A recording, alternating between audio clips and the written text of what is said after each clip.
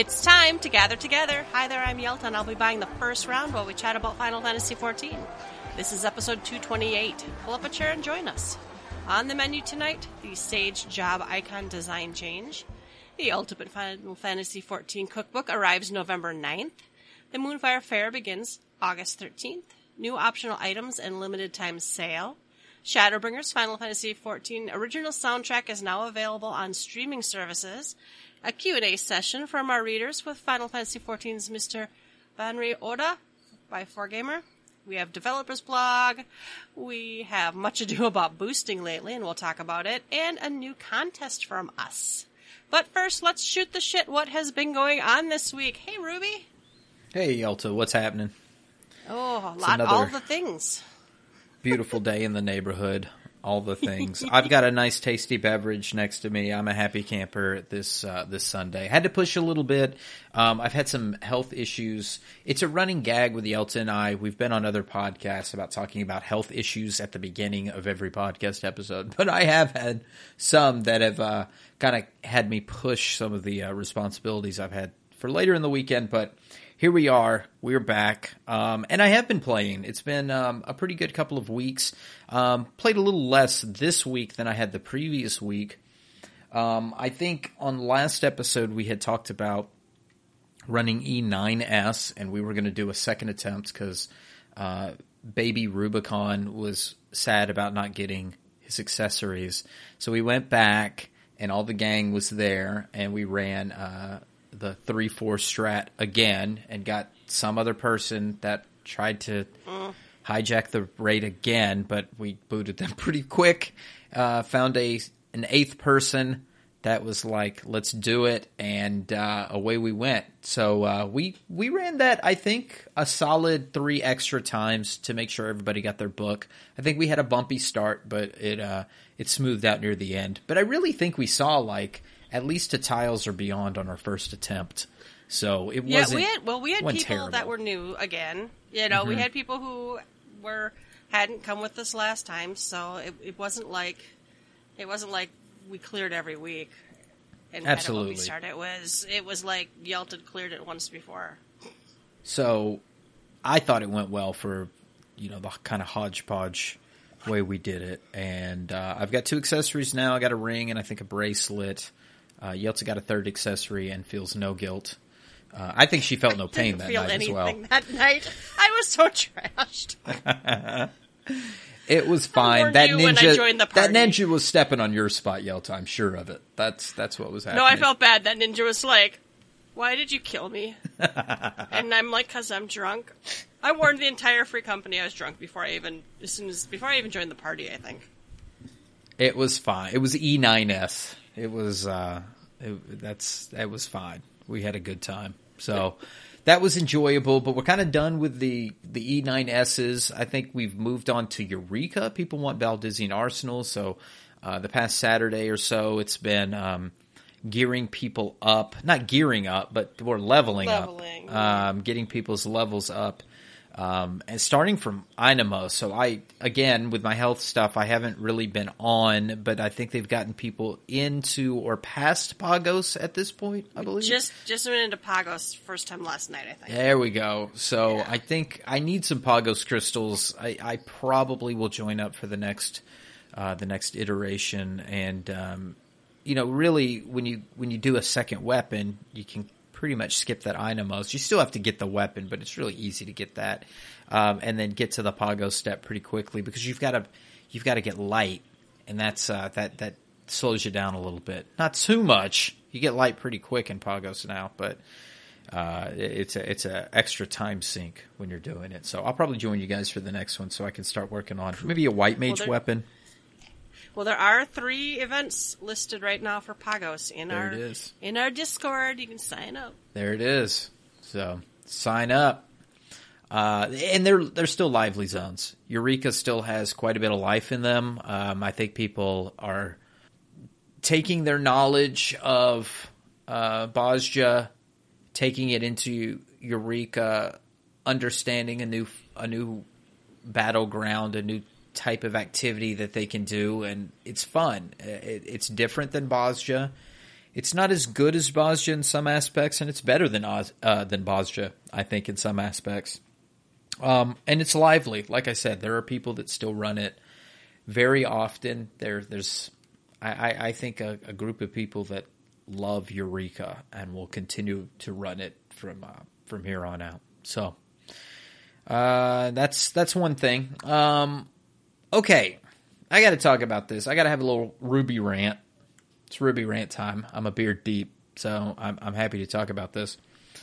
I got 9th place in the Triple Triad tournament last week. I think right now it's the Lightning's tournament. I think this was Rowena's Cup. And I got 9th in all of Excalibur. And I'm very happy with that. I stood around and I fought actual real players, like people, living, breathing. I've been blue and Triple Triad in this game for a really long time, and I did not realize that there was an NPC you could talk to and have it queued for you to play another person. I thought you had to talk to another person to queue up with them. I did not realize that's you new, flag it. Well, I'm glad. That's relatively. I'm glad to hear that because I didn't know this existed. So there is a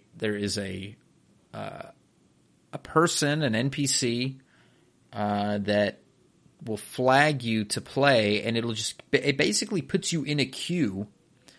And while you're doing your other NPCs, or you can just stand around, as other people join that queue, it'll pair you up with other people who are wanting to play. And you're just playing cards with the other person. You just don't have to be directly in front of them to do so. And I did 5 matches, and I was playing the NPC as well, the Lord NPC, the highest scoring one. And of the 5 games I played, I won 2 and tied 3, or I won 3 and tied 2. Regardless, I scored 18-18 at the end of it. I didn't lose a match. I tied only the ones that I played real players and won all of the ones I played the NPC.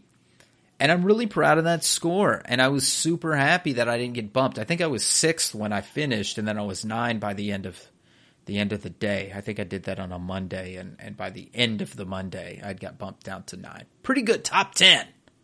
I should be happy.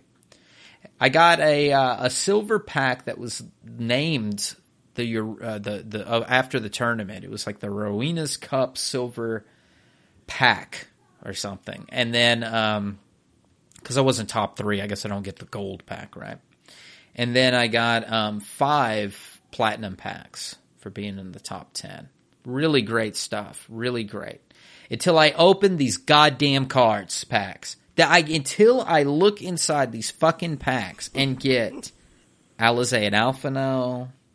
Here we go again. La Brea, Shiva, Thancred. Oh, wow. It's unbelievable that these are the types of cards that you can get in a pack that's named after the fucking tournament, getting 9th place out of all of the people in Excalibur on the server.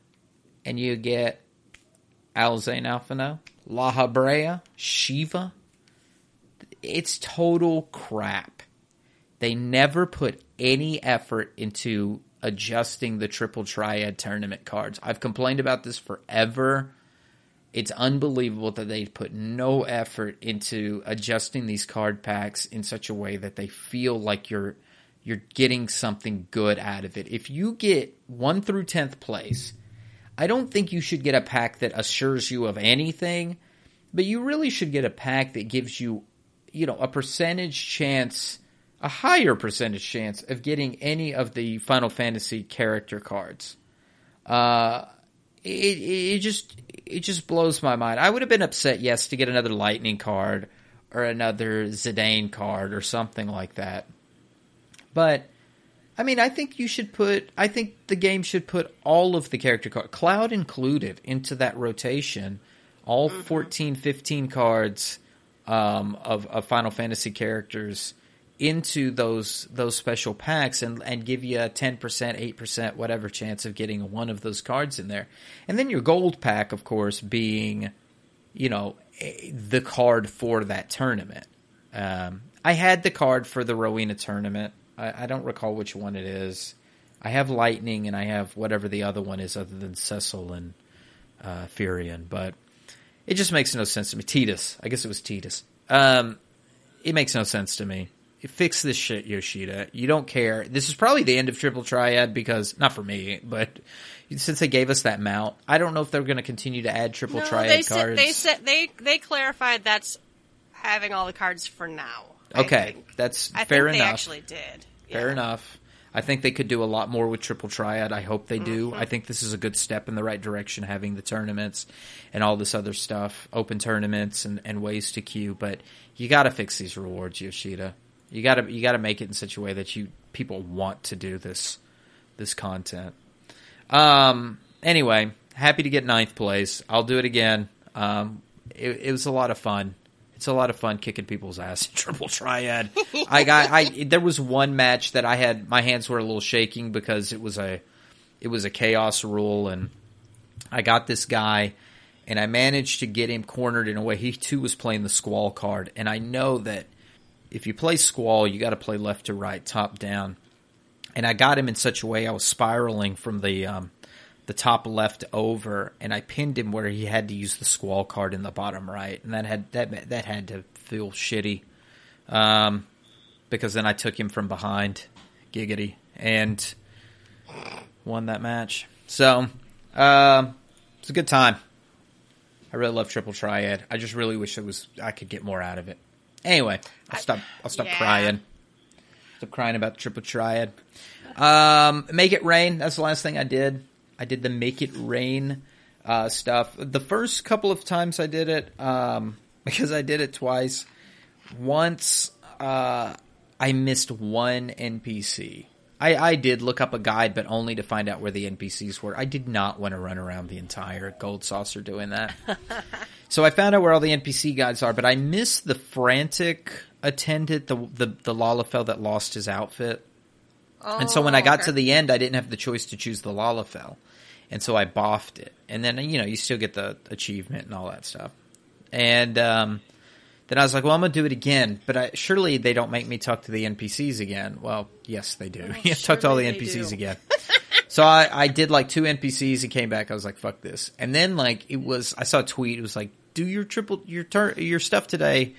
It's the last day before the event ends. I was like, I guess I'll do it again to find out who the real culprit was. So I did it again and got the Lala and yada yada, and it still wasn't anything great. I mean, I'd already gotten all the achievements, but I just felt the need to see the end where Godbert comes out and everybody sings Kumbaya and, whatever. So it was a good event. It's better than some. It was worse than others, but it was okay. And I probably will never use that emote. It makes that weird noise, that noise. I wish it didn't have the little cloud over the head. I don't know why I like the looks on the characters' faces for the 3 different ones we have now from that. But I don't really like the little cloud, and the little sound effect's weird. I'm like, can I just have an emote? Do I have to have a cartoon? Yeah, for sure. I hope everybody liked Make It Rain. I think it's a good event. It seems odd that it's just a once a year sort of thing. I think it could be something they could do maybe twice a year, especially because the rewards aren't that great, in my opinion. I don't think it's too great. Yeah. Just to put on like a little buff partially through the year to say like here's another way to get some MGP. And I don't think anything that was bought in there is all that great. I mean, I guess everybody wants. I mean, the whole fucking event was about like get the horn so you can get the Sabotender mount or whatever, and like big deal. I don't know. Maybe I'm past all the whining about mounts. I don't think everybody else is past whining about mounts. We'll talk about that when we get to the new mount that came out this week. But it wasn't a big deal to me. So I hope everybody enjoys Make It Rain. I think it was. I think it's a good event for what it is. I feel like we always push real hard for Make It Rain, like within our free company, about like making all the stuff and all of that. And it's just about getting MGP. So I hope other people do, because me personally, I don't get a lot out of it. I've bought my cloud cards. I've bought my mounts before. So I hope other people are taking advantage of it and find a lot of enjoyment out of the Make It Rain campaign. But I had a fun week. Go ahead. I know it was a good one to make sure you have some MGP banked, because when they redo the 15 crossover, right, don't we need some MGP for that? Mm-hmm. Isn't that how you get the car? That is a good point to make. That I hope people had some foresight to save up their $200K, I believe, MGP. I think it was. To buy the 15 mount when that comes in. I mean, you still got time to play games and do stuff, but you're not getting that extra bonus. That's gone. And I still suggest to people to do your squadrons and get your 15% MGPs, your 15% experience, yada yada. Get all you can out of those squadrons. I think it's a resource that few people use, and it gives you just a lot of good on the back end. Well, and that's one of those things that's like for half an hour a week, let's say, you can probably do your squadrons, you can go and do what entries in the challenge log give you MGP that interest you. I mean, you can actually get a lot of MGP just for very little effort. Yep. Yes, indeed. And that's everything that I did in the past couple of weeks. It's been a good time, but I will pass it over to you, Yelta. Tell us what you've been up to. I did make it rain. I don't think I did it through twice. I don't think I ever went back, and I did talk to the Lalafell, but I never picked the right ending, and I didn't care. So it was okay. I'm glad we have events. It just wasn't. I don't know. I think the last time they did a murder mystery one or whatever, it was more interesting. I didn't find this one as interesting for some reason, but that just might be me. I also did Moonfire Fair. Well, I did Moonfire Fair on an alt. I haven't done it on my main yet. It's all right. I guess it's okay. I did level all my trusts to 80, and oh my god, is that fast now? Oh yeah. Oh my god. So you do I think I had everybody was through the first dungeon. I think I had everybody through the second dungeon. And it was you run it 2 or 3 times the next dungeon, then the next one you only had to run twice, and then the 79 dungeon you only had to run once. So I really in 2 days just finished getting all my trusts leveled up to 80. And they say you can give glamour to them. All you really do is click on them and you can choose this outfit or their old outfit. Oh. That's what the glamoring is. Who's the old outfit for for Graatia? Does he look like Crystal Exarch or what? Yep. Okay. Yep. That's cool. Yep. So if you ran with him during the first dungeon, he has his hood and yeah. Let's see. I did a lot of Eureka. I think I blew off one day because I have been having talk about health problems. The last 2 weeks in August are awful for me, allergy-wise. And I couldn't figure out. So Monday night, I don't know, Tuesday night, I had a headache for 5 days in a row. I still actually have a little headache, and it's just my allergies. So I did blow off one night because it's just no, I am too headachy. But I've been in Eureka a lot lately, trying to help some free company mates get through. Get caught up, because we do want to do some Baldician Arsenal. I really want the mount and the minion. That you know me, and yes. I like doing content. Well, that mount is everything. To be quite honest, I mean it's just beautiful there. So there's that pull into Eureka. People are wanting it.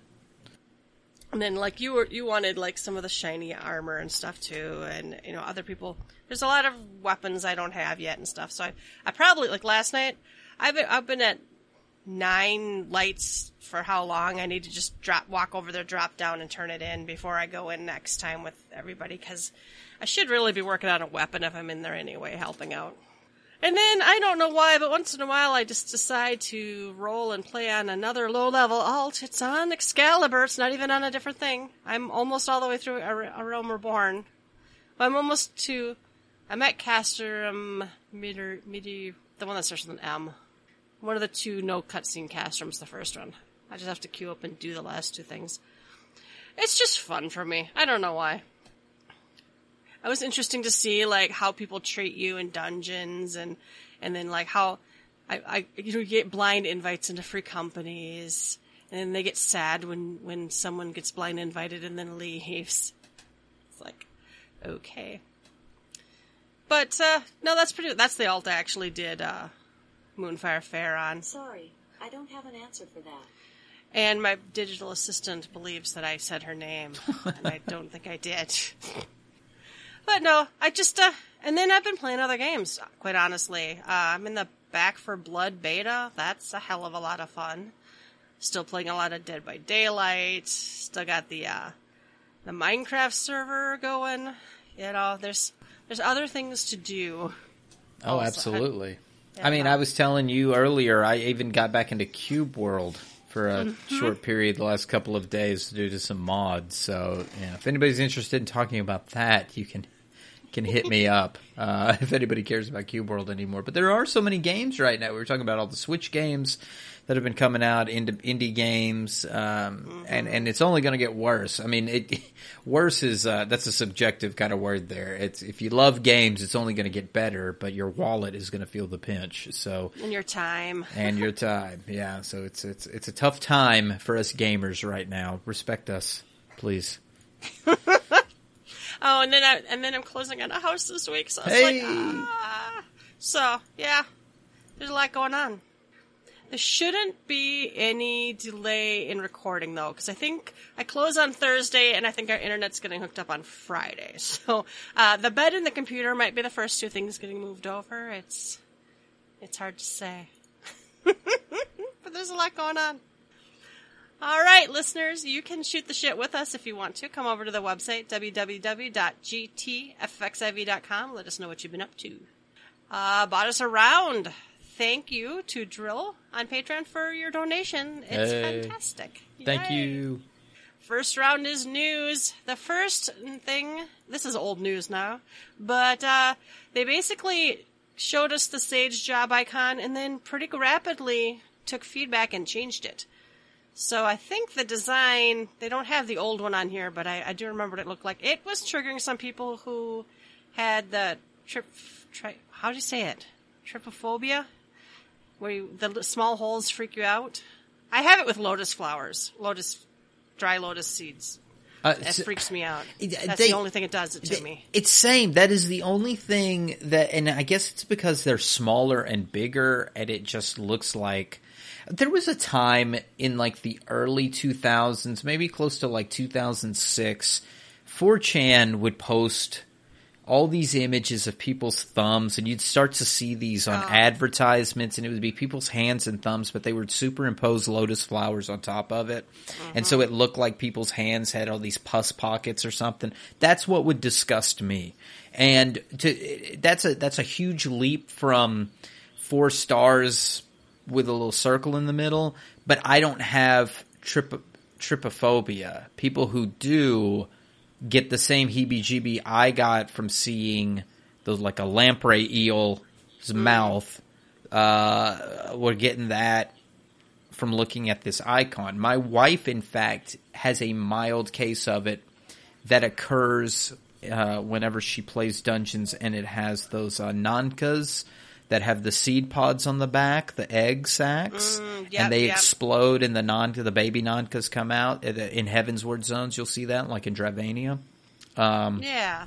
So that would kind of mildly freak her out. And I know we hadn't gotten deep enough into this conversation to talk about the backlash to this, but I did see people comparing this to other content in the game and saying, well, how come other content doesn't freak you out?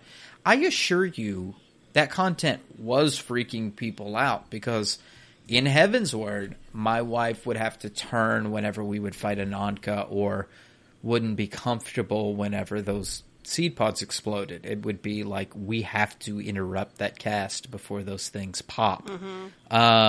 So I get it. This has been around for a while. This is a real thing, and Final Fantasy XIV is known for its accessibility. And to me, this fits under that realm of accessibility, making people feel comfortable as they play the game. Well, and I've farmed Hades with someone who the masks with the holes in them gave that his wings, with all the masks. She always had to tilt her camera so she couldn't quite see them because Sure. it gave her that, Well, and then people are like crying about changing in this, and it's like, this is such a small, minor thing. Oh my God, you were real. That's the hill you're going to die on. Is the old sage icon. It's a slippery really? slope, Yelta. If you start listening to people who need to change an icon, they're just going to make one button push as you run through the Solus Loot Tunnel, and this game has just gone to that crowd. I saw that argument, that statement in the official forums.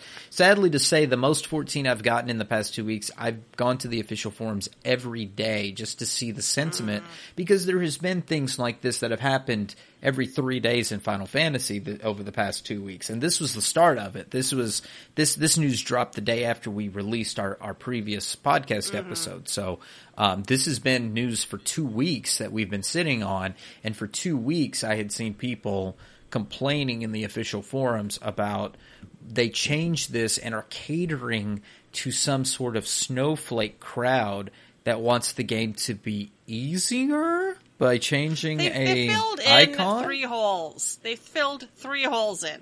I mean, Who doesn't want to fill 3 holes 3 in? holes? I Filling applaud holes. these devs for doing so. And they tilted the icon. In fact, the only thing that I have any issue with is I wish they just kept them straight up and down instead of tilting them. I get that it's the Oh yeah. the little things rotate around and shoot lasers, and so they're gonna look like they're spinning and big freaking deal. This probably was the top 2 designs, and whenever they got the backlash for the other, just said, we'll pick the other design that we were gonna go with, and we didn't. So this was probably the other design. Big freaking deal. But people want to die on the hill of this is that accessibility for players is as bad as you just giving any player's whim what they want. If that was the case, why don't we have all the stuff that people want? How come the 1% didn't get their ultimate this go around? How come those that have been wanting eggy glamours or peaches or tacos or whatever else? Hey, if it was tacos, yeah, you can do it. But everybody's been complaining about their own little pet stuff forever. Honestly, if you really want Ruby's true heart opinion, I think it's a little bit PR, it's a little bit accessibility. It's an easy change for them because it wasn't already in the game. It wasn't going to break too many minds doing this. It looks like a heroic act by fixing the accessibility. It is listening to the crowd without changing anything drastic in the game. Because you don't see them going changing Hades, and you don't see them going to change other stuff. And yes, again, that is an argument. Like, how come people aren't afraid of this, that, the other? Well, they are. People are bothered by those things. I just don't think that Yoshida's going to go out of their way to change those things in the game. However, this had not been put into the game yet, so it's an easy fix. It makes them look good to those that were looking for this sort of thing. It's another crown in the achievement of accessibility. And those that whine, they were whining for 3 days, and I'm not quite sure that the whining has persisted. I will say that the official forum post was 22 pages deep on day 2 of this, though. It was, oh God, okay. it was full of crap. It was a cesspool. Wow.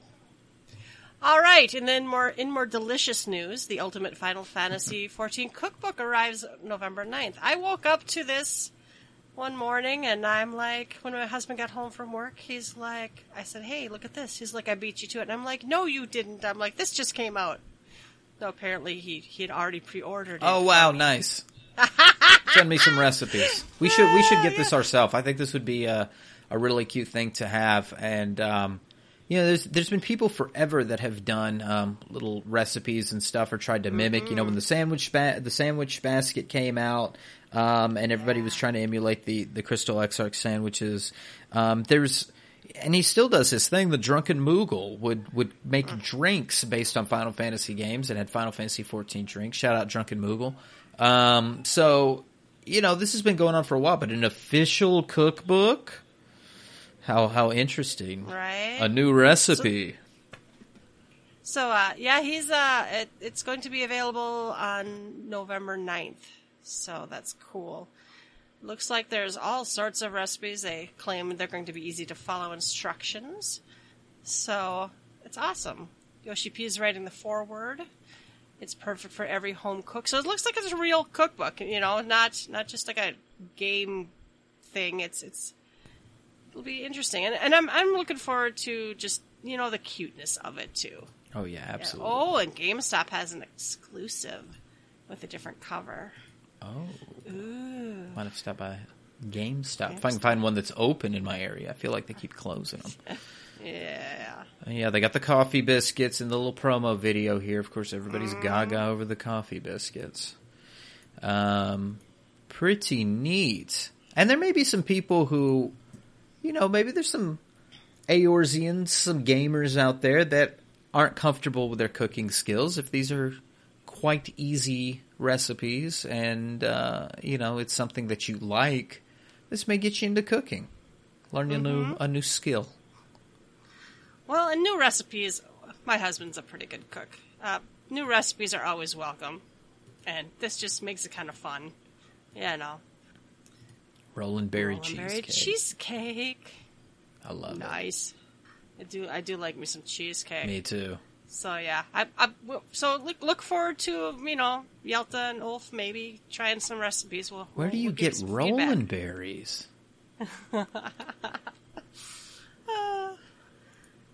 I wonder what they use. Raspberry, I think is what it Raspberries. says. Does it look like raspberries? Rolling berries are from 11. They might even be from earlier games, but I remember them specifically. Rolling berry pie, absolutely. Rolling berry tarts.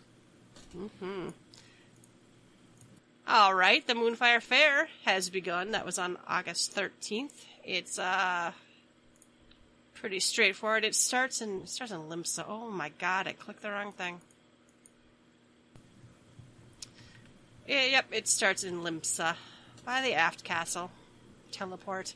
Unseasonable chills. Now, you have to be level 30 for this one, which is that's kind of interesting, right? I wonder if that means they're starting to... Because it's been 15. A lot of these events have been 15. True. And this one's moving it up to 30. Well, do you know how... It doesn't take any time to get to 30 anymore. No, it's really fast. Does this one still take you out to... Costa del Sol. Costa, yep, takes you out to Costa, takes you out to that still Isle of Endless Summer. Yeah, yep. Costa's a level 30 area. Typically when I'm leveling any job and I hit 30, I go straight to Costa to start buying gear and doing some fates and things out there. So, I mean, that kind of makes sense for the zone level, but I'm with you. I think, it may be time to step up some of these quests to a higher level. We've had higher level quests before seasonal events.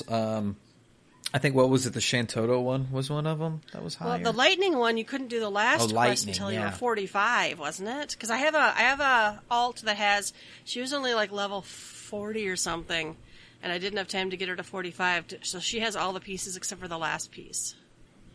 So there was talk... Go ahead. Yeah. No, I was going to say, I can't remember if Shantoto was or not. Yeah, I don't remember if that one was a higher level one. So there's been talk about this one... mainly because of the mount being a polar bear for a summer event. And I saw a lot of people seeming this was kind of odd. But I haven't done the event. Does this fit the event? Does it make sense? There's a lore-appropriate reason that is explained during the event. It's not rocket surgery. People are dumb. People have to comment on stuff before they even know. I won't lie. I won't lie. But that I'm like, wow, a polar bear for the summer event? Huh. But I'm not going to, go rant about how this doesn't make any sense, because if you do the event, it does make sense. Go to the event. Shut up. I didn't notice. It does seem weird, but... I didn't notice in this poster that Chloe had the dog on it, the one that looks like Amaric on her head. The one that gives you the faux hollows. NPC. Oh, it's in the little picture. The banner at the top. That's cute. Well, good. I'm glad it's lore appropriate. I'm glad people are, off of their soapbox or their Twitter account. The hint is in the art. Okay? The hint is in the art of why we might have cold things. Oh. You ever had a snow cone on a hot day, Yelta? It might be a reason why you need some ice. No, we don't get those here. Oh. We do. It's just ice 24/7 up there in Minnesota. Minnesota.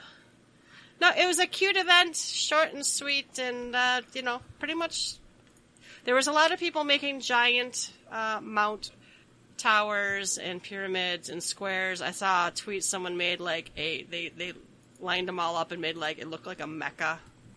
Okay. Mm-hmm. Skybear returns. I've heard that. All right, new optional items and limited time sale. We have a new optional item. We have been theorizing and guessing in No Focus Bosom where the Cruise Chaser mount is going to come from. I was hoping, I'm not going to lie, I was hoping it would be an in-game earnable thing.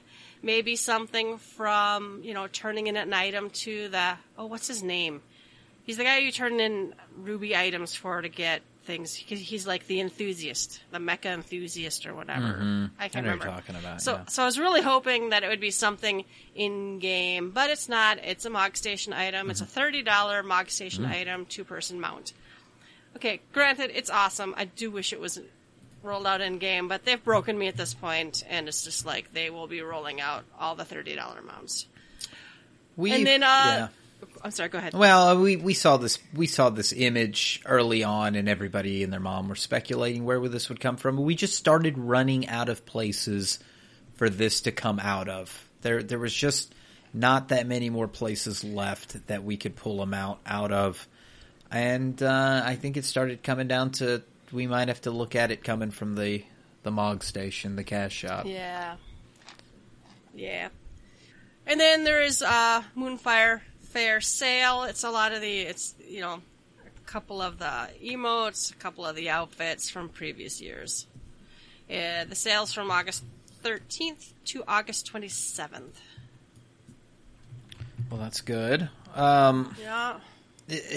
Okay, back on this mount. Back to the drama. Back to the drama, because there was a lot of drama around this. I'm trying to find the post I made. I made a discussion on Facebook, because on the Facebook, it was getting wild, and this is me just being bored at work. I peruse the Facebook, the Twitter handles, the official forums. I'm always looking for news. I'm always looking for stuff that's out there to see what to talk about. And there was just a lot of complaining about this mount being from the cash shop. And I get that people complain about the cash shop a lot. I think it's a fun, easy bandwagon to get on. Yelta and I have complained about it, before, about so much stuff being sold into the cash shop. And I think we've kind of just given up on complaining about it. We know that there's nothing game breaking. I think when we did complain about it, it was very, very early on. And it was when the possibility could have been that there were game breaking things. There was a possibility that there were game breaking things that could have come to the cash shop, and it never happened. That never occurred. Right. There's no real in-game advantage to having any of these things. Not at all. So we put down our pitchfork and torch, and it's been pretty hunky dory, I think, on the cash shop. But people have looked at this cash shop in several ways, and the fact that the mount came out of the cash shop really got people's jimmies rustled. So I tweeted this on the Facebook, or I posted this on the Facebook. And I said, any argument here is a losing one. If you lock this mount behind PvP, it makes sense with like Rival Wings, but Rival Wings, and maybe PvP in general for some, is not great. And people will complain that they had to PvP for this mount. PvP already has a lot of glamour and mounts locked behind it, especially like the Feast with those very rare things. So people would already complain that PvP has so much locked behind it and that they have to PvP for something, okay? Well, how about if you lock it behind Ultimate? Makes sense if you locked it behind T, right? The Epic of Alexander. Well, if somebody cries, well, the 1% only do Ultimate, and they already get weapons out of it that they can brandish in town and show everybody how great they are. So why do they need a mount too? Okay, so scrap that one. Well, what if we put it in like the Mega Cash Shop in Yulmore? Well, then people will complain about buying Gil. You're just promoting Gil selling.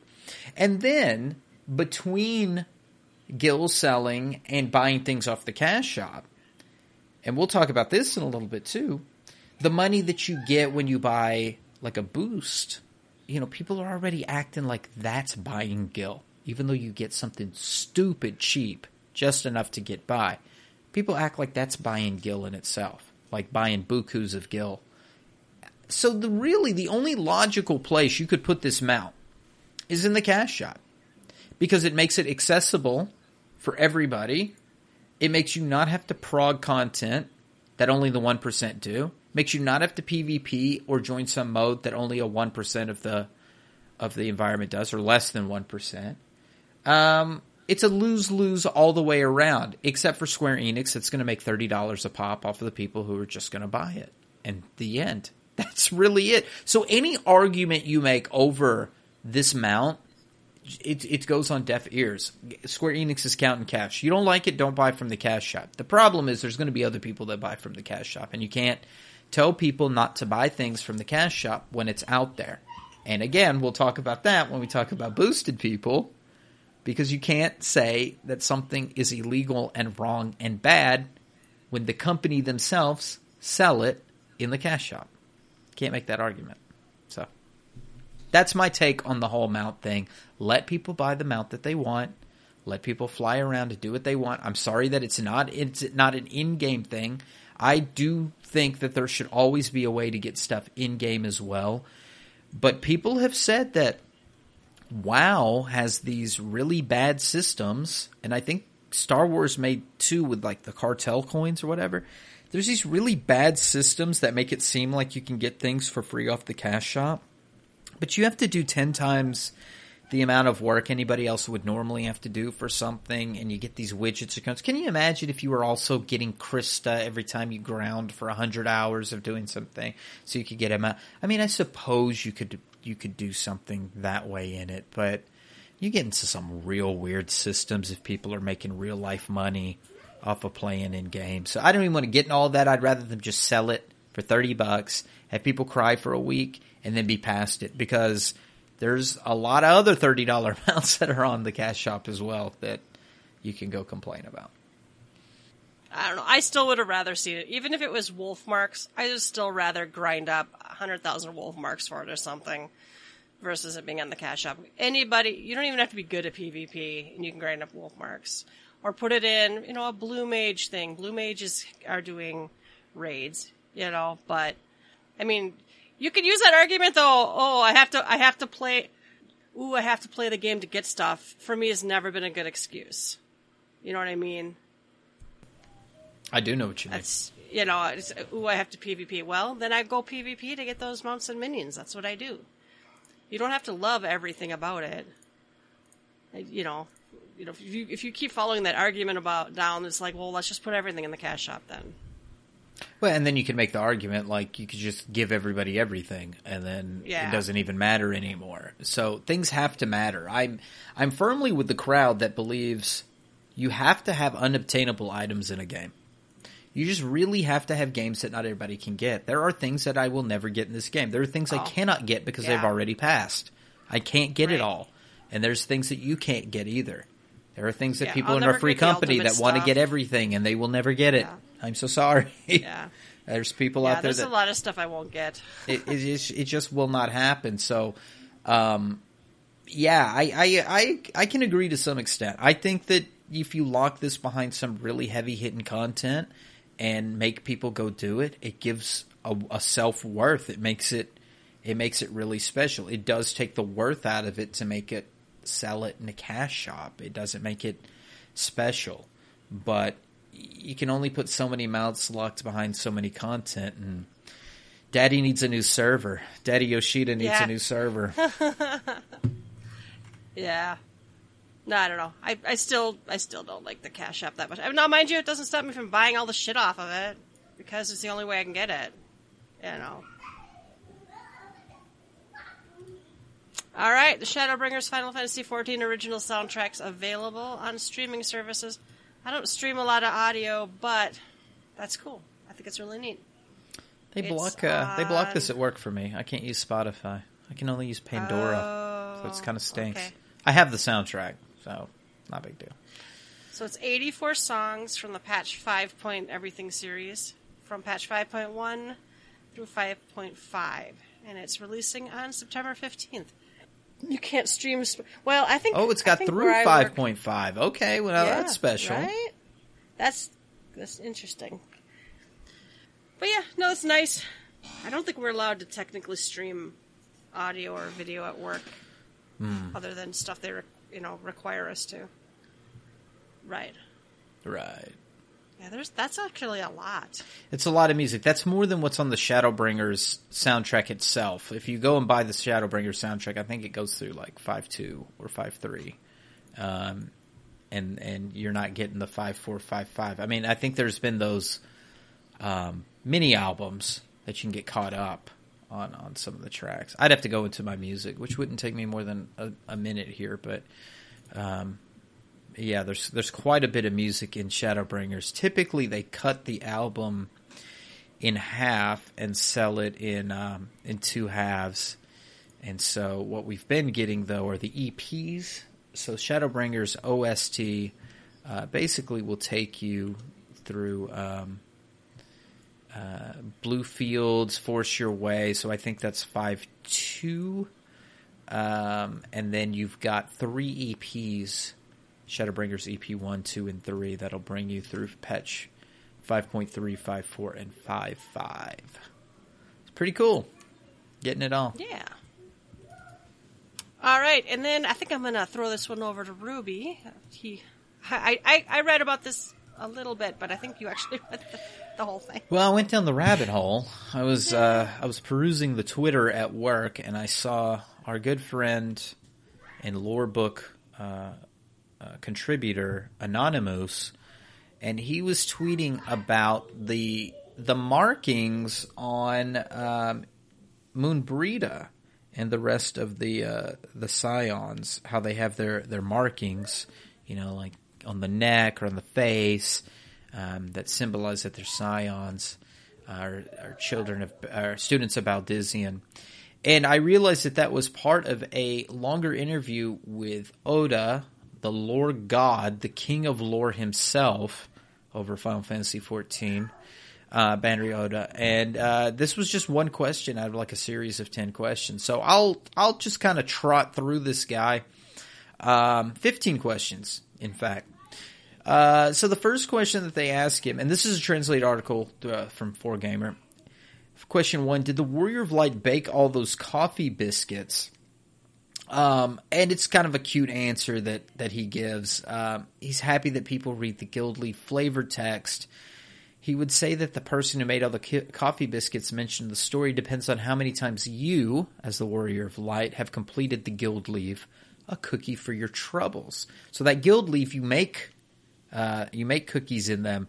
And so he gave a silly example of like, if you've only done the leave once, like they sniff the biscuits and that's kind of the deal. And if you've done it 10 times, like somebody just eats all your biscuits and buries their face in it like Cookie Monster. But if you do it 100 times, you've done enough for a whole storefront, and Reen and Gaia and Ishtola have even eaten them. So it's just kind of a fantasy little answer to make you feel good. Again, like with the cooking stuff, people's RP, their headcanon, their lore, people get really deep into the cooking. Like, how did I, as the Warrior of Light, contribute to all the wonderful things in the world?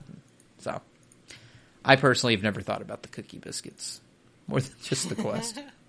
I did see this in the official forums to Sidestep, a post about, I do not consider myself to be the Warrior of Light, and I wish there was a way to toggle that I was not called the Warrior of Light in all the quests. And it was like, what?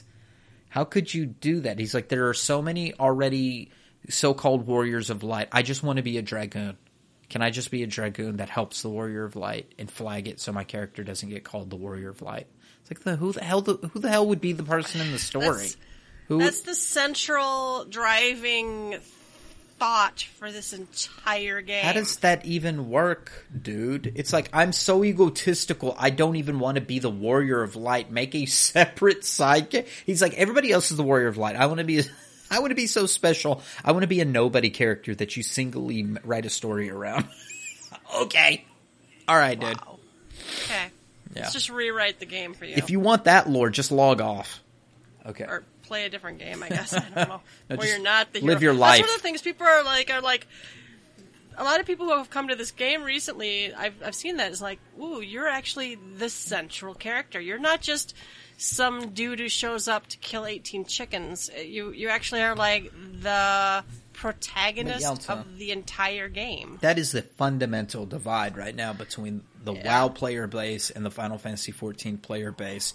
The fundamental divide, which I don't think there necessarily is one, but if you look at two polarizing sides, it's a group of people who look at 14 and go, here is my space to enjoy this lore and to be absorbed in the story.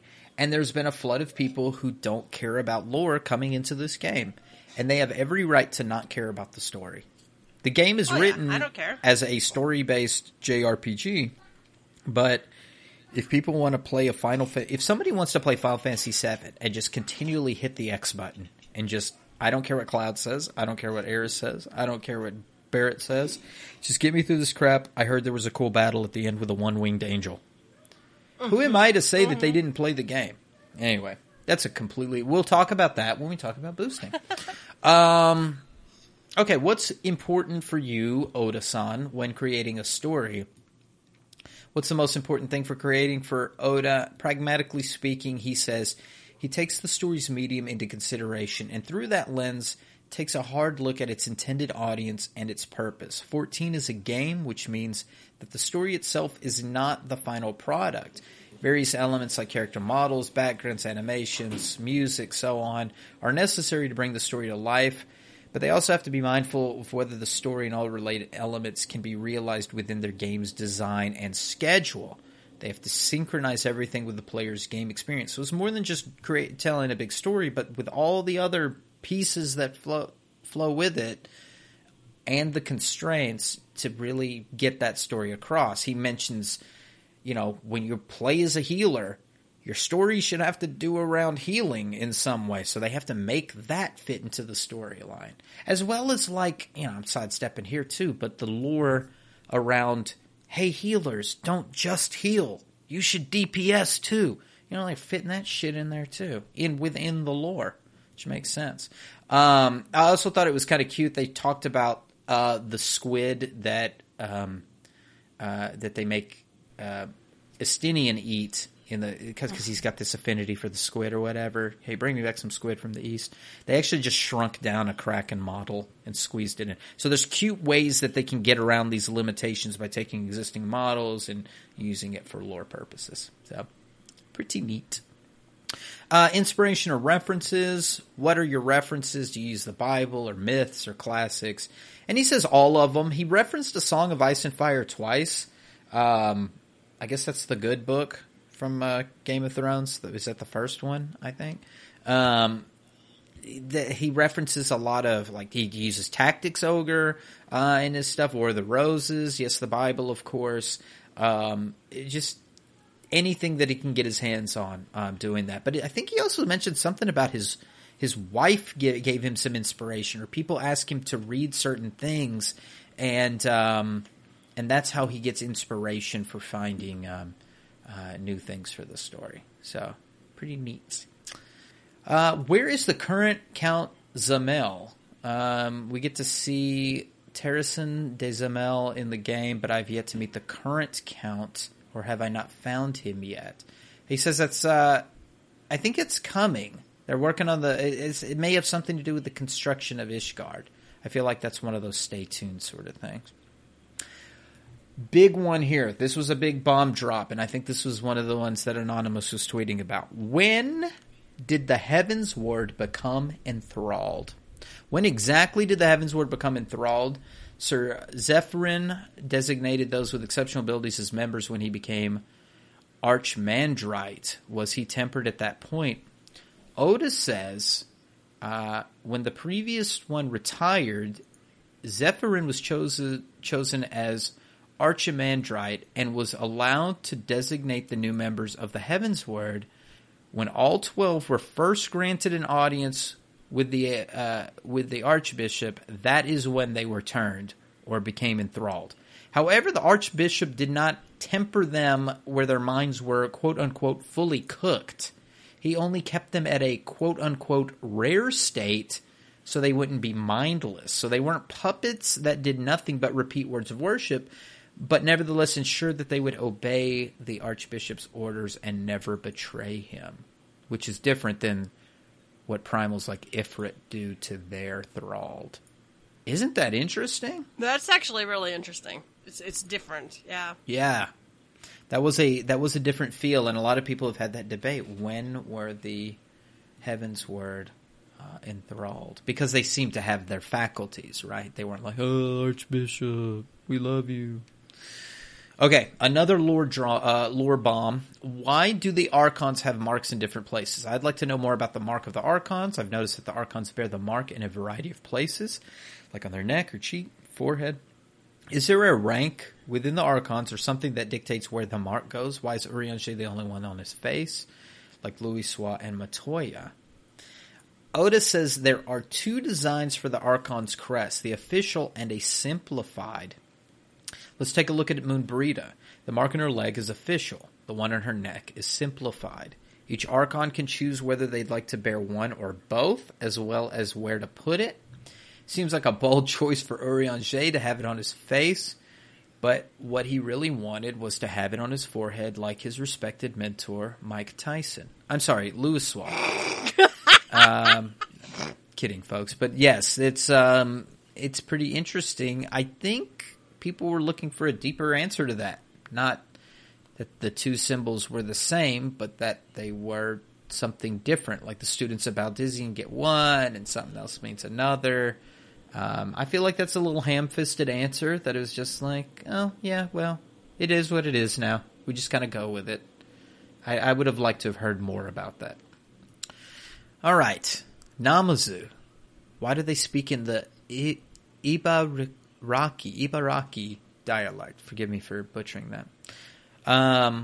They use certain expressions that are from a certain dialect in Japan, and Oda was asked if they were based after that dialect. He said, not really. We have a rule in the style guide for scenario writers that clearly states that Namazu don't speak with that dialect.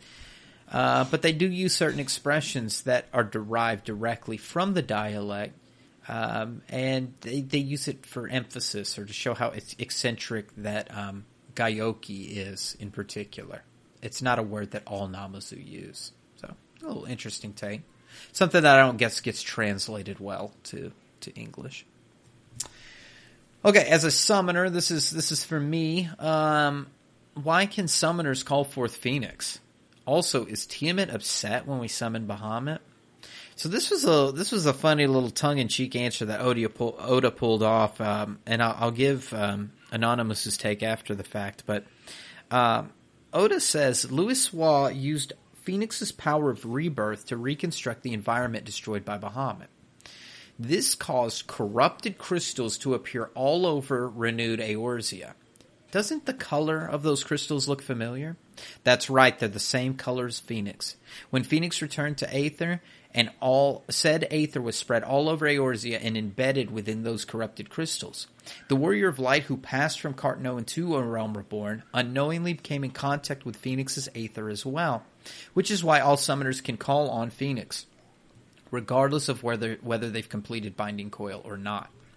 Regarding Tiamat, she was extremely displeased in the Telephori that were abusing Bahamut's powers, but she would not also be happy with you to twist and misuse his power as well. So treat Bahamut right if she's going to let you do it. But the funny part about Oda and the crystals is that Anonymous caught him in a little fib, because Oda says that Phoenix causes corrupted crystals to turn orange, but we all seem to remember that in 1.0 the colored crystals were there. We had over-aspected aetherites that were orange because Atomos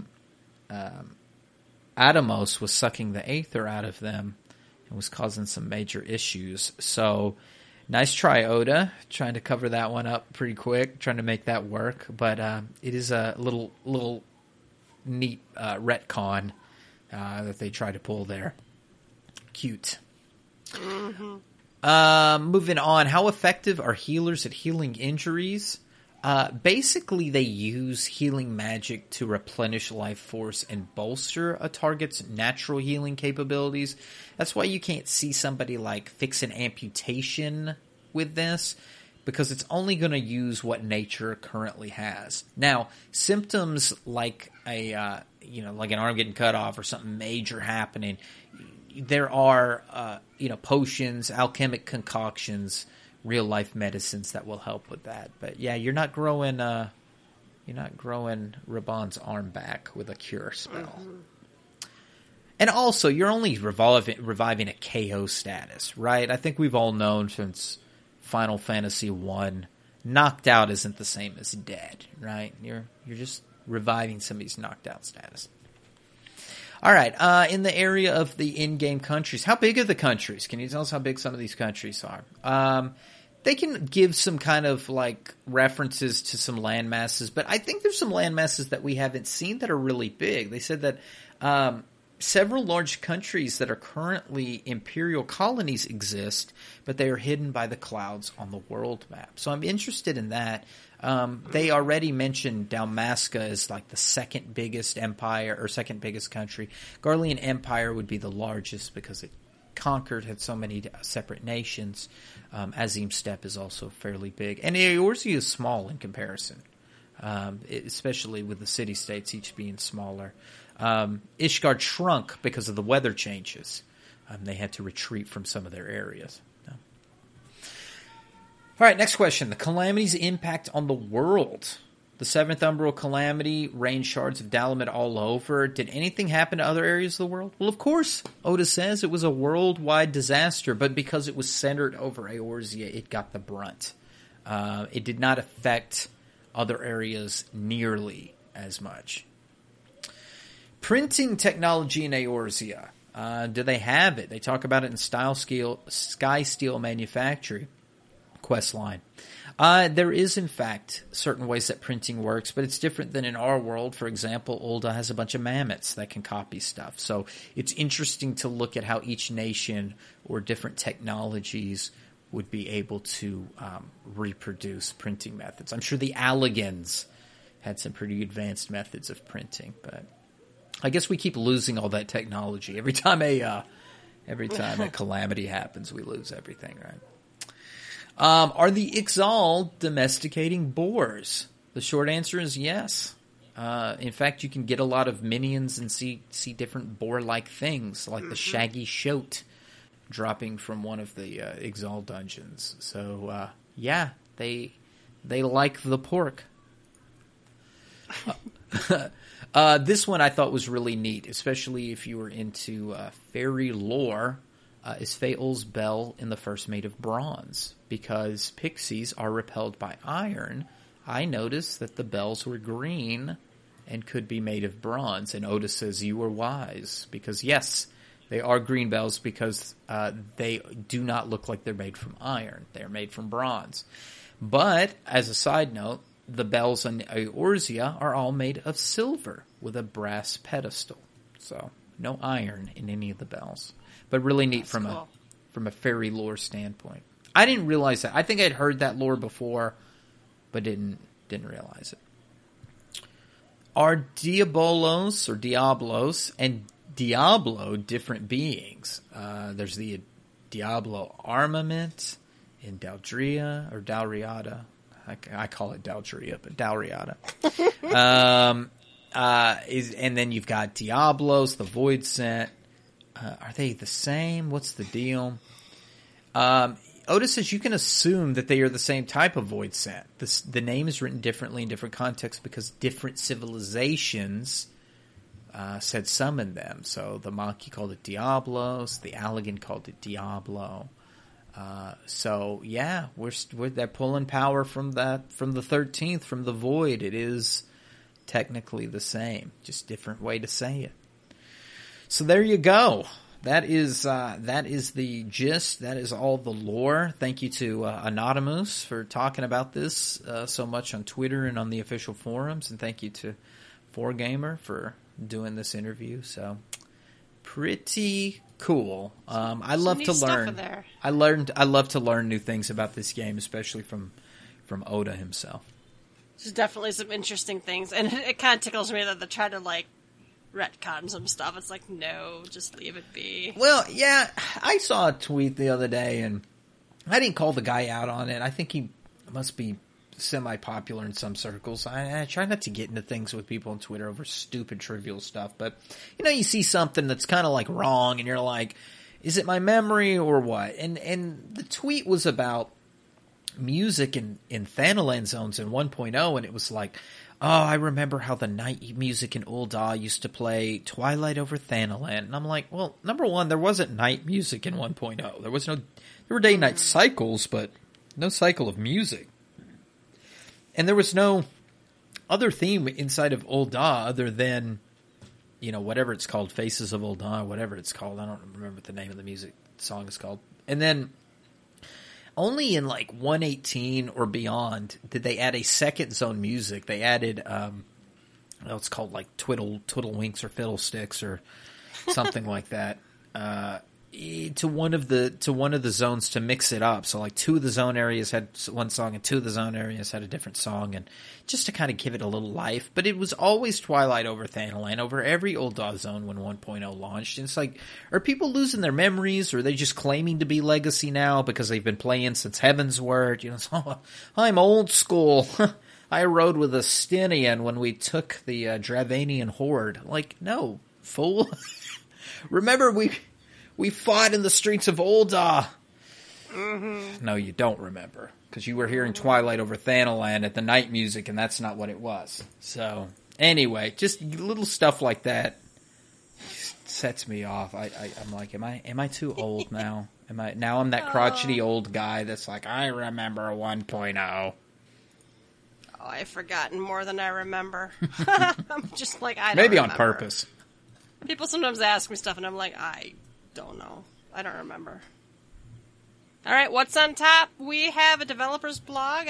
Moonfire Fair is feeling hot, hot, hot. It's just basically about the Moonfire Fair. They talk about the seasonal event from the 13th through the 26th, how to participate by talking to the little NPC in Ul'dah, picture of the mount's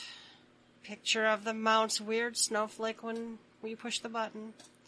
The Moonfire mask stall is cute. Some of these stalls are cute, but it's like, I'm not going to put all this stuff up in my yard. No, and I have a small house. It's like there's only so much shit you can fit in the yard.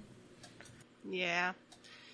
And a couple of in-the-house food plates, tabletop I like the grilled corn. Yeah. It's cute. A little short and sweet post. And then we have Let's Take Some Shots. Let us discuss boost drama. I'm going to let Ruby take it. I have comments, but I'm letting Ruby take it. Lord. So, oh, Lord. This, like I was saying earlier, the last couple of weeks have been pretty drama-filled in 14. And when I say drama-filled, this is all weak drama. I think this is very superficial drama that's been going on. The drama around the Sage icon from people who don't understand accessibility. That was all just pomp and circumstance, and that was over in a matter of days. And we recently had the Cruise Chaser drama, which again is about a superficial thing. It's about, do people want to buy a mount or not? Whatever. Big fucking I care, deal. but I'm not going to read a Tristy. I'm not going to rant about it. Make a petition. There's lots of them on the official forums. Go. But neither one of those things are game breaking. The mount doesn't move faster. It doesn't make Sages better. None of that. All right. So the newest drama is this boost drama. And there's the boosting thing, I think, has been around for a minute. Since boosts were sold, and when I say boost, I'm talking about story skips and job boosts. And I'm just using this term boost in general, mainly saying using both. And mainly in the sense of somebody who has not played 14 up to this point, level 80, and is using it to skip to level 70, plus all of the content up until Shadowbringers. That's basically what I mean by boost and how we're phrasing that.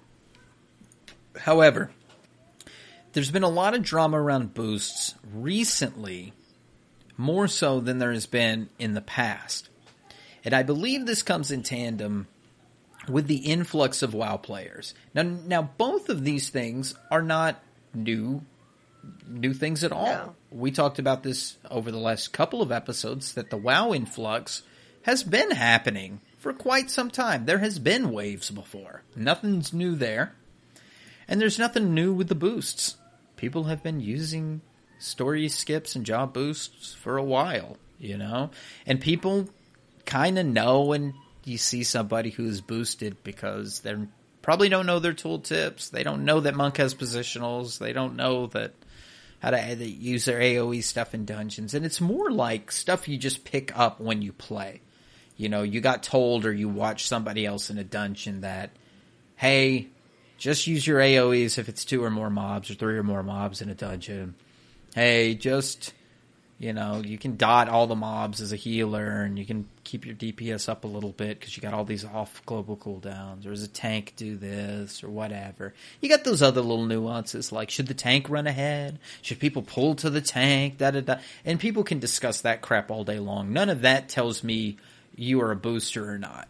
It's not understanding your tooltips, not understanding your rotation, not understanding things, fundamentals about your job. I think that would be the bigger glaring aspect about somebody who has boosted their job. Story skip, who cares, right? It's lore, right?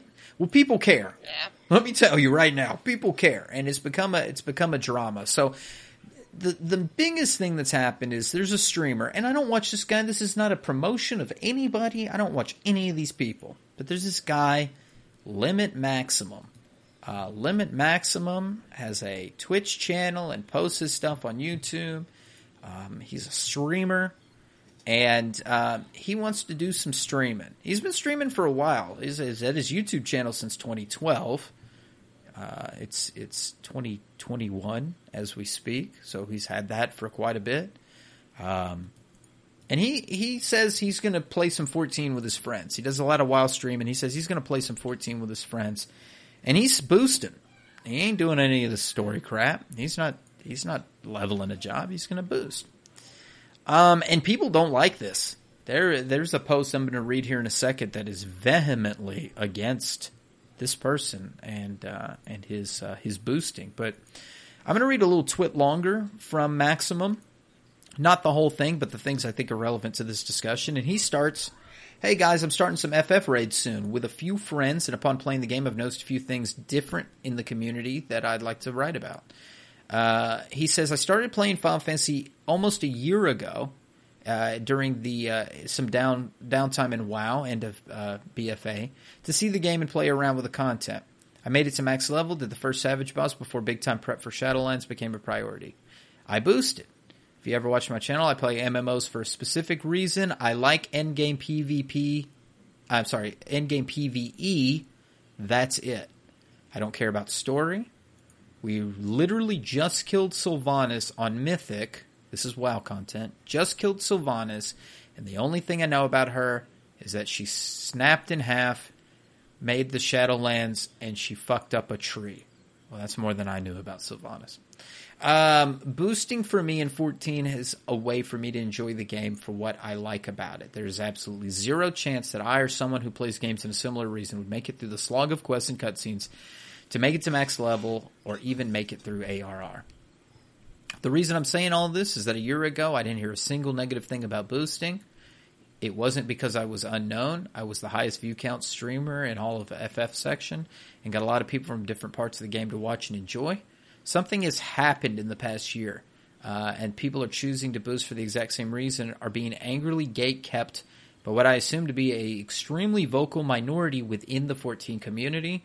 It honestly sounds like what the worst part of the WoW community sounds like, but somehow has been ported to Final Fantasy within the last year. I don't think these people have bad intentions. I think more than anything else, this game is getting more attention, and they don't want it to fall off. They want these new players and streamers to fall in love with the game the same way they did. The story. The story is the biggest selling point of 14, and when they see people willingly skip it, they feel they'll quit the game without seeing why it's great to them in the first place. Imagine you're showing your favorite movie to your best friend, and they're on their phone during the cool part. You pause the movie, rewind it because you want them to see it. It's exactly the same way in that, in my opinion. They're scared people are going to miss out the best part of the movie and say that the movie was bad. And this goes back to Quinn. When Quinn, this is the guy that we talk about, that stood in the AOEs. When Quinn boosted recently and subsequently said he didn't like the game or the story, I don't know if this is true or not, but it would certainly make more sense if this had an impact on this whole situation. Regardless, let people play the game they want to play. If people don't fuck with WoW Quest or WoW lore, but they like WoW, there's no chance that they're going to make it to 80 in Final Fantasy without boosting. It's not a large majority of people, but the gatekeeping has to stop. These people leveling characters off screen are leveling characters off screen just to not get harassed. It's fucking strange. He talks a bit about game tribalism, but it's more around CSGO and WoW. And then he finishes up with upcoming Final Fantasy streams. And the only part I really care about this is that he says he's playing 14 soon with the intention of doing the raid fights blind with the gear knowledge that they had at Progression. He's got a nice team of people, some world-first players from Limit, Echo, Pieces, some content creators, and some casual players. It's going to be fun, but I want to state that what this content is going to be, since from what I've seen, the people majority are misunderstanding what we're doing. And that misunderstanding, I believe, is what's coming out from people saying, wow, dude, you're going to boost and stream and ruin everybody else's experience around you because you're not going to know how to play and you're not going to know crap about this game, and 3 other people in a dungeon are going to have to put up with you single targeting killing mobs when you should be AoEing or not pulling to the end of the dungeon or whatever. And it's complete bullshit. It's complete manufactured outrage over nothing. So I want to read the manufactured outrage. I want to read this post that has been targeted. I'm not going to read this person's name. It's easy to find. It's still out there today. It's a Lalafell. No, not really. But it's we're talking about people who just have this narrow point of view about how people should play the game. So here's the post on Twitter. It says, apparently not supporting boosting and the in-game money it gives you is toxic. Most of the people who quit WoW due to the store items and boosts in the Burning Circle are now justifying boosts in 14 just because some limit idiot is coming over. This is just a bunch of fucking morons. I don't give a shit. All he wants to do is raid. I don't care because raiding is fun. I do, however, think it's stupid that he and his friends are undoubtedly going to talk like they're the best at the game, but couldn't be bothered to level past 15. All this guy and his sycophants are doing is justifying boosters to skip the leveling process through store-bought instant gratification, then act like they earned that raid kill. You aren't earning shit. You bought the win. But I guess Limit is used to that. Okay, so I burst out laughing. Oh my god. Go ahead. I don't know what this guy's problem is directly with Limit. This person may have like a vendetta against Limit Maximum or Maximum Limit, whatever this guy's name is. But there may be a vendetta. There may be some other stupidity that's going on behind the scenes. Well, and maybe there is a history, but I don't know anything about it. I don't know anything about the history either. I take this just like I took the Asmongold situation as somebody who purely is coming in playing 14. I'm only judging them by their 14 streams and what their comments are on 14. I don't know what they said about anybody in 2014, 2012, 2008. I don't know what they did or said back then in their high school yearbook. Okay? Mm-hmm. What I do know is what they've done on a 14 stream and are promoting the game, and what does it say about those that are playing 14. When I see somebody like Maximum Limit, is that his name? Limit Maximum, apologize. Limit Maximum saying, I'm going to do something with 7 people that I know, and we're going to do this way, and we've all agreed to it, and it's supposed to be fun, and you're welcome to come watch my fun and come give me money if you want to. Come watch my stream and give me ad revenue if you want to. That's his fucking right. That's his prerogative to do that. If the in-game store allows you to buy something and you buy it and then you say, me and my friends are going to do whatever, then why not? If somebody bought Final Fantasy VII and said, I don't care about the lore and just gets to the end, who am I to say why not? If the game allows you to do certain things, and you do them or you don't do them, but you have F-U-N, fun, at the end of it, who am I to say not? And when this person says, I don't care because raiding is fun, I don't care that this person is having fun doing the stuff that they're doing.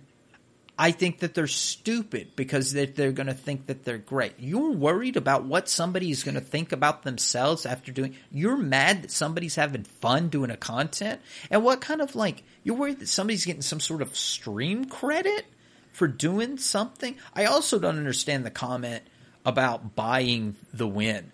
Now, I guess there's some comments around that you get gil when you boost, but again, it's a very small amount to give you some minuscule. gear. It's not gonna let you walk out and buy best in slot for whatever ultimate they're doing. Right. I don't understand how you bought a ultimate win by boosting. If that was the case, I would just boost. Then I would have my ultimate wins, and I could just walk around with weapons. But that's I have all the shinies because I gave the Mog Station honestly, $15. Yelta, if this is the type of entitlement that we're going to have, again, you and I are legacy. You have legit White Raven earrings. There should be an NPC sucking your dick every day in the game, right? Shouldn't that be shouldn't you have a mount? Oh, they're in my basement. Okay. Well, that's what I keep my Lalafels in my squadron for. You should have an NPC with somebody just, whatever you want. You should. All I'm trying to say is, if it was about entitlement based on how long you played the game, Yelta and I should be riding on giant crowns. But that isn't the way this game is played. That's not the way this works. You're telling me somebody in the alpha for 1.0 should be better than somebody in the... That's not the way this works. And I think some people have done some research on said people or whatever to talk about how many jobs they've got leveled or whatever else. I mean, you start throwing stones in glass houses, you're going to have issues. So, Yelta, I know you've got some major comments around this. I've got a few comments. First of all, I support what Max is doing. I don't like level boosts. It makes me sad that people don't enjoy the storyline, but it doesn't hurt me.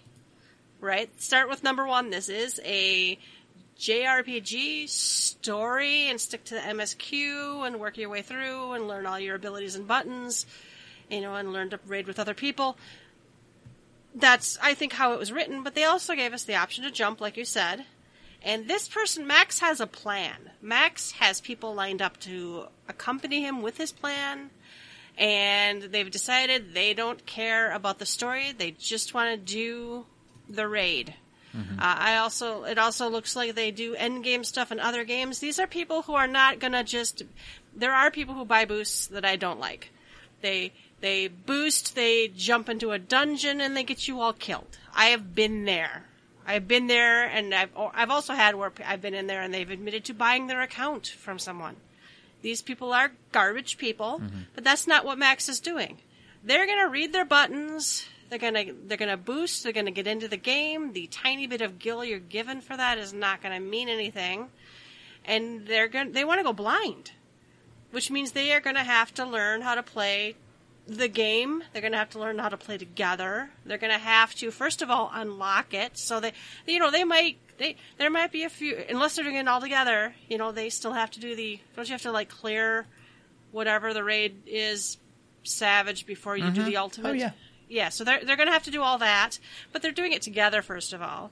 Or even if they weren't, if this was a solo person and they put up their PF and got people to join it, they're going in blind, and then they get consent from other people that they're going in blind, even if you bought a boost or not.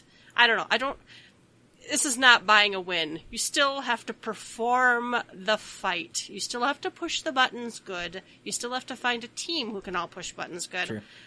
If they don't like the story, they don't care about the story. It's not hurting anyone. What's the worst thing that could possibly happen? They decide to queue up for roulettes and do a dungeon poorly, because they need tomes or something. I mean, I don't know. And I have a feeling that this person plays endgame. They're gonna have gear, and they're gonna read their tooltips, and yeah, they might stand in some orange shit and we might laugh at them. But it's like, I don't know. I'm not crying a river about this.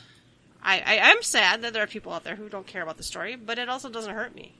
This is not hurting anyone. The only one who might be slowing down is these guys who are going to prog without having experienced any other, they don't know which one are they going to do. All the Probably raid all fights of them. blind. Think about right? it, Delta. I mean, Yeah. this guy's making streaming cash for a living, Yeah. right? You want to stretch that shit out as long as possible. You want people to yell at the screen. You want people to. You're an entertainer. That's the difference. Yeah. We're not. If you and I were doing it, yeah, we fuck around and go blind the first night because that's.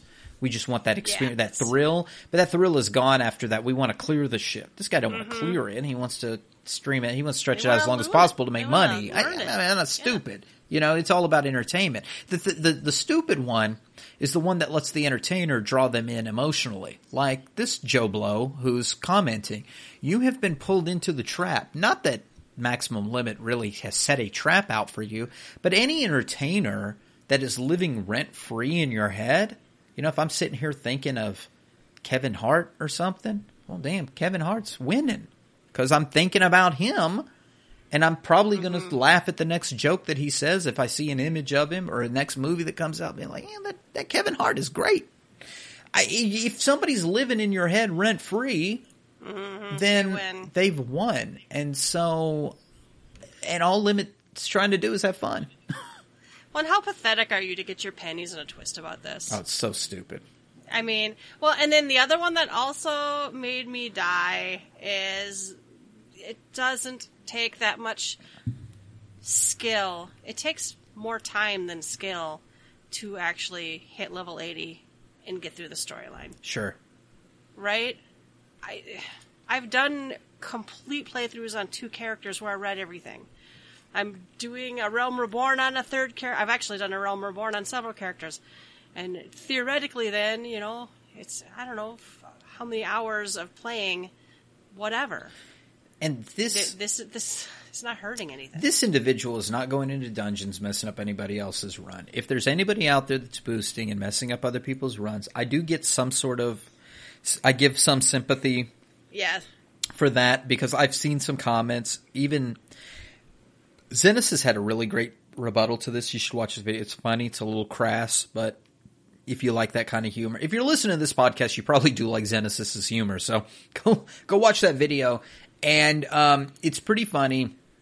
But one of the comments in the chat while we were watching the video, my wife had me pause it so we could see it, was that somebody said you can tell the boosters by their second ring slot. They have a crafted ring slot typically because they don't, they didn't do other content to get the second ring that's usually best in slot. They just went for something, pentamelded it and went or something, or maybe not even pentamelded.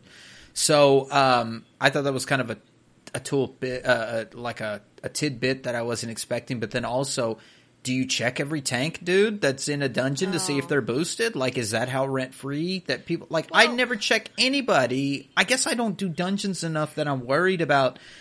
God, this tank looks like he looks like he sucks. Unless there's a wipe. I mean, unless there's a wipe, I usually don't check. And honestly, the people who... See, it's not boosted or non-boosted. It's decent, good players or experienced players or bad players or maybe just inexperienced players. I don't know how many times I've gotten in there. And accessories can be hard to a point, but... Yeah. Because I'm doing it again where it's like there's no belt till 8. There's no... But by the time you're in a dungeon, there's usually something. But there's you can get to 50 and not have gotten a good second ring upgrade. I mean, that's not even... absolutely. Till 50, it's the ring... The accessory situation is... It's gonzo. Kind of garbage. Yeah, it's terrible. So there's a lot. How many times have I gotten into somewhere and the tank has no accessories? Lots. And these are not people who boosted. These are people who just either didn't care or didn't know. You should try to, find that leave quest that'll give you a ring, or buy one off of the market board, or buy one off an NPC, or do a quest that gives you one. There's. That it's good players and bad players, or experienced players and inexperienced players. It's not always good or bad. But it's like this Max's plan is fine, and they're experienced MMOers, and they're going consensually to do this content together. Why are you so worried about it? What, I mean, show me on the doll where, the raider touched you. I just... Fuck. It's much ado about nothing. It's total crap. I had one other comment, I can't think of what it is now, but it was about how stupid all this stuff was. I'm at a loss for words. I kind of get that Peter Griffin, who the hell cares, meme in my head whenever this kind of stuff happens. And I know, and when I bitch about the Mog Station, people are like, who the hell cares? And I'm like, yeah. I also didn't write I didn't write a bunch of tweets in a row about how horrible it is. Oh yeah, you could have been, you could have gotten famous like this person did for this kind of trash. I would rather be blown up for, being nice to someone. I don't know. All right, I noticed we had a couple of tweets, so we're going to do happy hour. We have, the first one is from Alacoda. Just wanted to say that you guys have a great podcast. I'm one of the recent WoW refugees and was looking for a Final Fantasy XIV podcast to listen to at work. And man, am I glad I found this one. You guys have a great rhythm together and are very informative. Cheers. Thank you so much. Thank you so much for listening. I hope we're not too anti-WoW. No, I think we're not. I'd also be interested, you don't even have to tell us publicly, we won't say anything, but kind of curious, why you left. Is it the same reasons everybody else is saying? It's just nothing to do in the game, or are you taking a political stand, or are you just bored?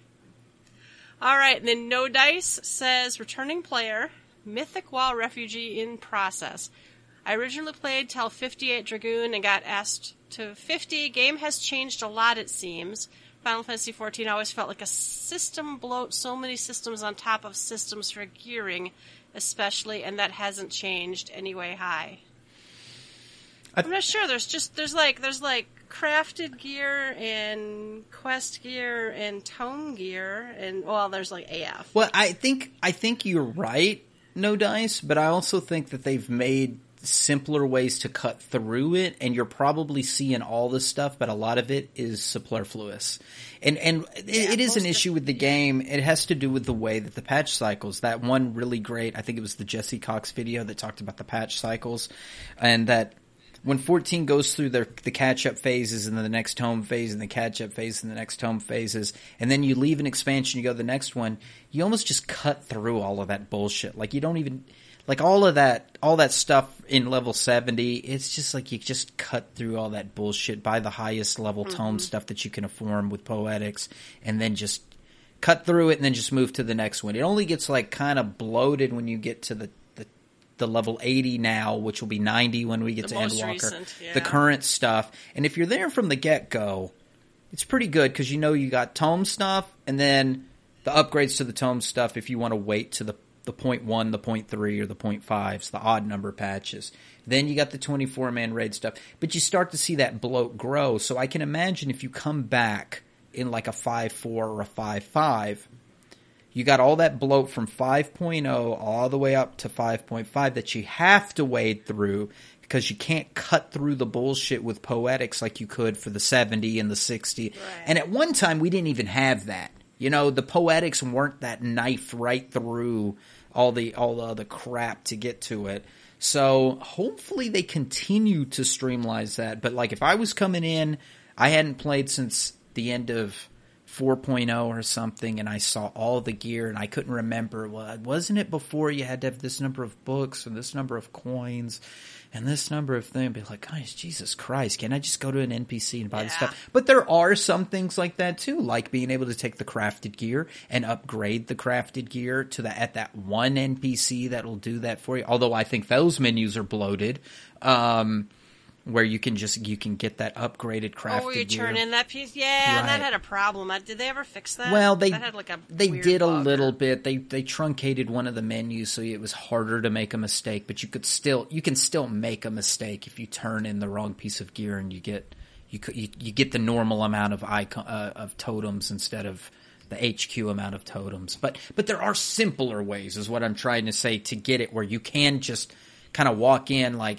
buy some crafty gear real quick, swap them out, be somewhat decent, and then do some other things. But yeah, there is a lot of bloat to the gear. It kind of goes back to what our old friend had said about the vertical versus horizontal gear progression. This game will never get to a spot where it's not just feels like you're drowning in gear because there's only one way to get certain things. It's just I don't know. Hopefully they come up with some better ways to do it in the future. Yeah, the current level cap gear is probably the most problematic. But if you play as the stuff rolls out, it's not as bad. But pretty much all the way up to 80, it's either an upgrade for you or it's a piece of glamour. So you can just kind of, I don't know, it's either an eye level upgrade or glamour. Otherwise, just, sell it off, turn it into your grand company, whatever. There are a lot of systems, but I don't know. Dice, thank you. I thought about that other thing I wanted to say from earlier, and it may fit in with what Dice's stuff here, but at least it fits in with the systems and upgrading. And that is a statement I have seen repeatedly that I am full agreement with. Yelton and I have talked about this before. If we're really worried about boosted people or returning players like No Dice trying to figure out what's this new thing, why do they not upgrade Hall of the Novice to show all of the new icons that people need to know for stack markers, things of that nature. Runaway markers. Runaway. AOE, yeah. It's funny to tell the millionth time of a sprout that ran away with the arrows on their head to stack. Ha ha ha. But there is nowhere in the game other than plain. And that, I guess that would show a boosted player when you have no idea what the markers over their head mean. I guess that could tell somebody who's boosted when you're level 80 and you run away from the group. But Hall of the Novice really has that spot that you can get those accessories that, they kind of sucky and that gear kind of sucks. But, man, I love using that gear up until at least level 30 and for all of my other jobs. And ring I use a lot. I use that one ring pretty much all the time. You could probably wear that ring for a long, long time. And I think there's some cool stuff that they could do with that. Hell, they could make that gear where it actually would be decent. Like maybe they could make the gear in there where the stats work for you up until level 40 or 50 and they'll adjust with you or something to make people want to do it, but then add the stack markers, Doritos, and all the other kind of things that you're going to see in other content. And really give people that opportunity to learn something. We've talked about a Hall of the Intermediate. I don't know that they would ever do anything like that now, but that would be the one addition that I think could help people, returning players, new players, boosters as well, to understand what the markers and things really mean. But that's it. That's the comment. And then go back and fix the ones that are still wrong, like, what's that Heaven's Word dungeon that the markers are the opposite of... the one marker is actually a runaway marker. It's so stupid. If they need to go back, and I wish they would go back and make them all the same. All right, thank you everyone who tweets and emails and comments on the website. We really appreciate it. Last call. We're having a contest. It's the Gather Together Sweet Dream contest. Take a screenshot. We're back to screenshots, guys. Take a screenshot of your character with something sweet. Send it to us on Twitter at GTFFXIV with the hashtag GTSweetDream. Contest runs from August 15th through September 30th. One winner gets the Chocopoker mount code. Yay! So, thank you very much to Beldandy who got a spare code and shared it with us, and we will now pay it forward and share that with you. Yes. I'm excited. Summer's ending. We wanted to do something nice, and we got this extra code from Beldandy, so we really want to share that with the community. I know it's not a cruise chaser, but it's still pretty cool, and it's something different. I'm not sure if you can still get it from Butterfinger or not, but it may save you $5 if you enter our contest. So, yeah, we'd love to give that to you. And we will have an additional contest, I believe, after this. It'll take us all the way to Endwalker. We still have a black Chocobo mount to give away as well, so we'll come up with something for that. So we're trying to keep it pretty contesty between now and the launch of Endwalker. So join. Our last winner was very happy with their minion. So thank you for listening. Join our contests. Talk to us on Twitter. We love it. All right. Then I guess it's closing time. You don't have to go home, but you can't stay here. You can find links to all of our episodes and blog posts on our website, gtffxiv.com. While there, leave us a comment, and if you'd like to, you can support us by clicking the donation button. You can find us on Twitter at gtffxiv. Email us at gtffxiv@gmail.com. Please rate us wherever you listen to us. Personal plug, Ruby. Yes, you can find me on Twitter at Rubicon Vale, RUBICONVALE. And you can find me, Yelta Sumasu, YELTASMASU. Thank you so much for listening, and we will catch you next time. Bye-bye. Bye-bye.